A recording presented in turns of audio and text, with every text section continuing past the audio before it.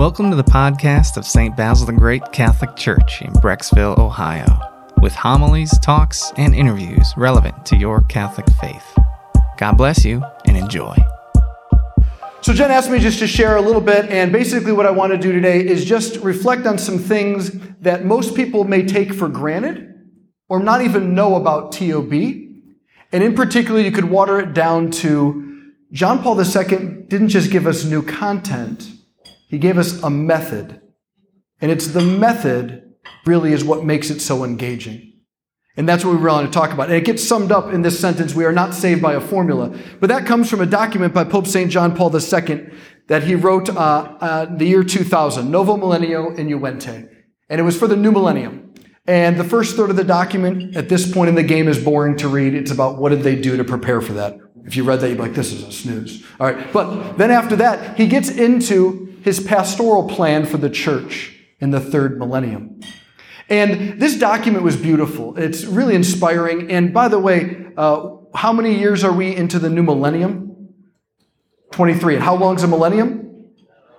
Yeah, so it's okay that it hasn't really taken full fruit yet, or it takes some time. All right, so it's going to get there. We're fine. All right, but it's to say this is that it wasn't well received in American church, not because people didn't like it, but if you remember, right around the year 2001, when this would have been taking root, the church had some sex abuse scandals going on. 4 or 5 years before that was Columbine, the first of many tragic school shootings. Right? In addition, 9/11 happened. Right? Not to mention, the thrust of his pastoral plan is that the church would sit still long enough to listen to Jesus before they were busy doing things for Jesus. And as Americans, we like doing things. It makes us feel very important. And so we didn't want to listen to it too much. The document didn't get much traction in the United States. But this is a very important part. So think about everything going on. Terrorist attacks, church sex abuse scandals, that's just like in America. Think about all the wars, the poverty, the injustices, corruption, evil, denial, lies. May sound familiar like some of you. But this is what Pope John Paul II said to that. We are certainly not seduced by the naive expectation that faced with the great challenges of our time, we shall find some magic formula. No, we shall not be saved by a formula, but by a person. And the assurance he gives us, I am with you. What I really just want to really submit to all of you tonight is when God came to save us, he didn't give us a to-do list. When God shows up in his creation, he doesn't show up as like IKEA furniture manual, like steps 1 through 10, and then you miss step 8, so the shelf is crooked, so you got to go back and fix it all over again. Like, he didn't show up like that. He showed up as a person, and a person in our human nature, which means if he's the one who saves, he's the one who heals, he's the one who's our hope, the church, everything she does needs to somehow be in terms of a person, in terms of a relationship, or theologically we use the term communion, but we could say relationship. It has to be an encounter. You have to meet this person. And since he rose from the dead and he fills all times and places, anyone can meet him, which is really good news. But what happened in America, at least, what we liked doing is we began to come up with a bazillion ways to pass on the faith that were all really, really good. Please hear that. They're all really, really good content. But the method in which they were passed along gave people a lot to think about, but not much of an encounter. Oops, wrong button. All right. Remember when Catholicism by Father Robert Barron came out? There was like an unspoken buzz like, this is the silver bullet. If we can just get everyone to watch all 10 DVDs, then the church will be saved. And then a couple years later, a new group came out and it was Symbolon. It's like, no, you need to know the creed better. Now, here's the thing. Spouses know this. If you don't know your spouse's middle name, birthday, or eye color, it's going to be hard to love them. All right? So content is important. It just, that can't be enough. You don't marry someone because their middle name's Hildegard or whatever your middle name may be. You know? So then a couple years later, there was a Remus, How to Pray. There's great Catholic podcasts out there, like Pints with Aquinas and other ones. And it was just, we were just loading up with information. and some of the best information the church has ever been able to convey in 2,000 years. We are all the recipients of such a blessed time. This may also surprise you. We celebrate more sacraments in the last 100 years in America than they did before. We have more churches. They were busy. Baby boomers, etc. Lots of sacraments being celebrated. And in addition, more people have probably gone on mission trips in the last 100 years than any other time. And yet, you know the numbers better than I do, probably. So the church's content is getting stronger. And like I said, non-negotiable. We are not anti-intellectual. But what saves us is not a formula or something new to think about. It's a person. And the reassurance he gives, I am with you. By name, he's with you.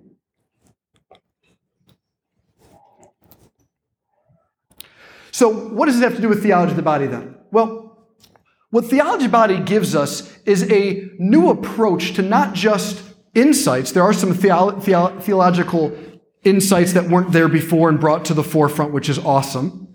But it also gives us a certain approach, a method. And basically, if I could sum it up, it has to do with experience. So this is kind of a dense slide in some ways, so let me just unpack it for a minute. Let's imagine, and these are gross time periods, so this is not accurate. So if you're one of those historians, you're going to come up afterwards and try to correct my timeline, I'm going to walk away. I know, okay? I'm not even going to engage, I know. But just humor me. Before Vatican II, we had a lot of truth stuff going on. The church teaches this, know this. Raise your hand if you ever knew the Baltimore Catechism. Just a few people. Great. Lets you know that this is working. We're getting younger generations interested in the church. Way to go. Okay.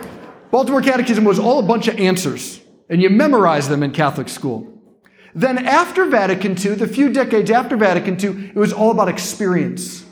My mom tells the story in 5th grade. I came home from PSR, CCD, or whatever, however you know it as, PSR, and I didn't ever like going. And I came in and I had a sheet of paper with Jesus' face, and I colored it. And I crumpled it up and threw it on the floor, and I said, Mom, if you think coloring Jesus is going to make me follow him, you're nuts.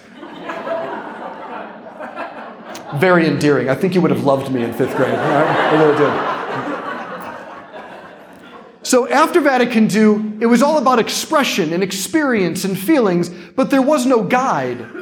There was no sense of questions like, what does this mean? Where does this come from? Why do I feel this way? Does God have anything to do with my real life? John Paul II comes on the scene and doesn't do an either or. He doesn't say, let's go back to the way things were. He says, there's something good in both of these. Let's bring them together. And this is where you have experience and truth. Now, philosophically, there's 2 philosophers at least that I know of in the audience, so I'm going to tread very lightly, okay? I did well in philosophy in my undergrad, but not well enough to feel confident. So, phenomenology, anthropology, and metaphysics. Needless to say, phenomenology was the type of philosophy John Paul II brought in. Why does that matter for a bunch of TOB nerds like us tonight? It's a fancy term that pretty much means he took your experience very seriously. Very, very seriously. And he thought your experience, when understood at its depths, not at its surface level, confirmed what God had said in Jesus. It didn't go against it. Which means the human heart, our dreams, our desires, our wounds, our pain, they're actually witnessing, or as John Paul II uses the word, echoing to God's plan for us. So another way to say it, you hear this on college campuses, like, tell me your story, or if you're in like a coffee house, right? So your story, your desires, your destiny. It's about resonance and correspondence. Do you come alive? So for a faithful disciple of a Pope John Paul II, when we engage the world, our first question or our first statement is not, you're sinning. Or, gosh, can you believe what they're doing? And our first conversation isn't morals. Please stop that. It's so annoying. No one wants to hear that, right? It hasn't worked also, by the way. So in case you were wondering if maybe this would be the time, it doesn't. We begin with, what do you love? What makes you come alive? What do you get excited to do? When you have free time, what do you want to go be doing? Or, if there's a trusted relationship there, what has broken your heart? Do you know why it hurt so bad? Do you know what you were actually looking for? So this is, John Paul II uses the phrase echo, right? So imagine this. This is a little example. There's so many friends I have here that I know so well, and it's good to see all of them here. And it's like, I love seeing my friends. So if that's in my heart, my love for my friends, you say, well, why do I love that?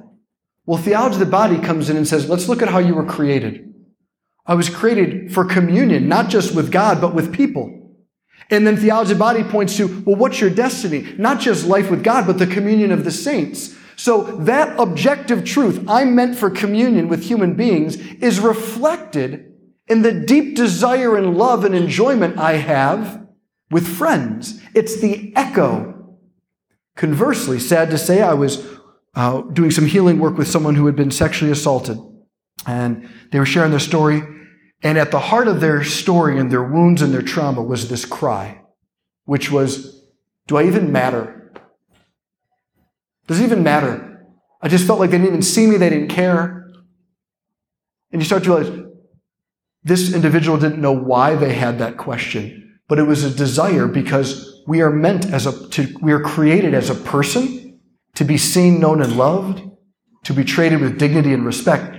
It's in the heart. It's in our experience. This method. Without this method, Jesus as Christ sounds just like 2 + 2 = 4. And no millennial or Gen X or Gen Y or Gen Z or whatever going to wake up on a Sunday morning to hear 2 + 2 = 4. None of them are going to say, oh, no, I'm not going to make out with my girlfriend or boyfriend or whatever because 2 + 2 = 4. I'll wait to marriage. I'll stay in marriage when it's really hard and do the difficult work. Because 2 + 2 = 4. But they may do it if, you mean to tell me the life Jesus is offering me corresponds to the desires of my heart and actually makes sense of my story? Well, then I kind of want to be near him. Where is he? Come and see. And then we take him to the church and things like this. So, this isn't just a John Paul II thing. This has been in the tradition. And just recently, Pope Francis wrote a document about Blaise Pascal. We're getting nerdy, I know, but it's fine. Blaise Pascal was a philosopher from the 17th century and a mathematician, but he writes this same thing that John Paul II was writing about the human heart telling us things. What is it, then, that this longing and this feeling of helplessness cries out to us? If not that man once enjoyed a true happiness, of which there now remains but an empty trace, that he tries in vain to fill with everything around him. Yet none of these can provide it. Blaise Pascal knew the human heart was looking for something, and why would we look for things if we didn't know things at one point? Put it this way, everybody dies. So why do we cry at funerals when loved ones die? It's a fact of life. Get over it. Come on. We cry because our heart's like, I don't want loved ones to die. I don't want to be without the people I love. I want a life where that never is an experience. Now, if someone can be honest about that place in their heart, now we can say, Jesus says, I'm the resurrection and the life. Now we can have a conversation. So 17th century people realize it, and those who know me knew I wouldn't be able to go far without talking about this man. Monsignor Lorenzo Albacete. Don't know why I'm getting emotional about him. He died 4 months into my priesthood, but I'm honored as the title to be the new Albacete priest. They deemed me. So in New York, I'll be speaking on his behalf at an event. He was a good friend and a theological advisor to Pope John Paul II. He was the first one to teach theology of the body in the United States. And he taught Christopher West, who then became General Cardinals, big former, and Pat Schultz, and many others. But listen, this is what he says, that our hearts keep pointing to this life we're looking for. It is because evil is so alien to how we are made that suffering and death are so repulsive. We cannot imagine a history without the struggle that brings about suffering. But deep within our hearts, we hear a distant echo of what could have been, of how human life was really meant to be. You ever get that sense there's something more out there? Like, I'm here, but I want this. What is that? Why do we all feel it? And if we all feel it, wouldn't it be easier to be like, well, that's just dumb. Well, we can numb it out. I can tell you a bunch of ways to numb it out. Right? I love Law & Order, SVU, Criminal Minds, a lot of TV shows. Lots of ways to numb it out. Right? But to stay in touch with our humanity is to stay in touch with this longing for a life that we can't always name. And then what Theology of the Body taught us to do is say, we believe and we can show you that Jesus will make sense of your humanity. He actually really touches your real life, So, in that same document at the beginning of the third millennium, John Paul II ends with this: to make the church the home and the school of communion, that is the greatest challenge facing us in the millennium which is now beginning. If we wish to be faithful to God's plan and respond to the world's deepest need for more rules. Deepest yearnings, I'm sorry. I thought we needed to keep telling people we're right and they're wrong, and then they would eventually show up. I don't know about you, but I have a hard time believing this is the greatest challenge facing the church. But maybe the Pope has a better perspective than I do. He certainly does now. To be a church that knows how to live with human beings. To be a home for communion. What is home? It's where you take your belt off. I know it sounds weird, but it's where you relax. You put your sweats on. You're comfortable. It's easy. You don't have to, ladies, no makeup, guys, whatever. I don't know. Maybe some of you know makeup. Way to go. So whatever, yeah. But thank you. Yeah, thanks, Father Pat. That's why I have him out there, just in case. He was a plant. He knew that was coming. But it's where it would be so natural to live with each other. That's what the church is meant to be, a place where I can bring my real humanity and be received and seen. And it's a school for teaching us how to be in communion with God and each other. That's what it's meant to be. But that will never happen without relationships. TOBCLE is unique compared to almost all other TOB apostolates in the United States, in that it is intensely locally focused. TOBCLE versus some other ones, the whole goal is relationships in the Diocese of Cleveland. Because you're not going to share the deepest things in your heart if you don't trust someone. And you can't trust someone unless you spend time with someone. And you can't spend time with someone unless you can actually meet with them. And you can't meet with them unless they live locally. So TOBCLE is trying to create an ecosystem where the likelihood of receiving these truths would be at the highest, because people would be so seen and loved by the staff, the team, and the events they put on, that the human heart would feel safe enough to say, I don't want to die. I want to know why I have this struggle. Why do I have hope when so many things have gone wrong? Why do I have a desire that although externally I have everything I'm supposed to have in life, this isn't what I'm for? Why are the world telling me that my body doesn't mean anything, and yet I'm constantly embarrassed about my body or constantly looking at other bodies? If it doesn't mean anything, why are we so attracted to bodies? We're never going to have that honest conversation if there aren't relationships. And TOBCLE with Jen and Aaron and the whole board, what they're trying to do is precisely say with gentleness to a whole world what Jesus says. I am the way, the truth, and the life.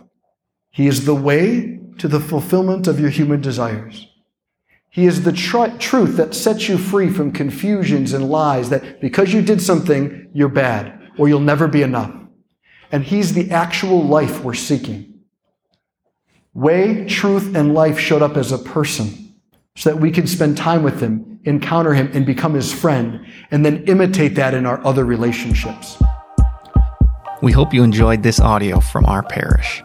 You can find other homilies, talks, and interviews at our website, basilthegreat.org, or by subscribing to this podcast in your favorite app. Just search for St. Basil Catholic Church, Brecksville. St. Basil the Great, pray for us.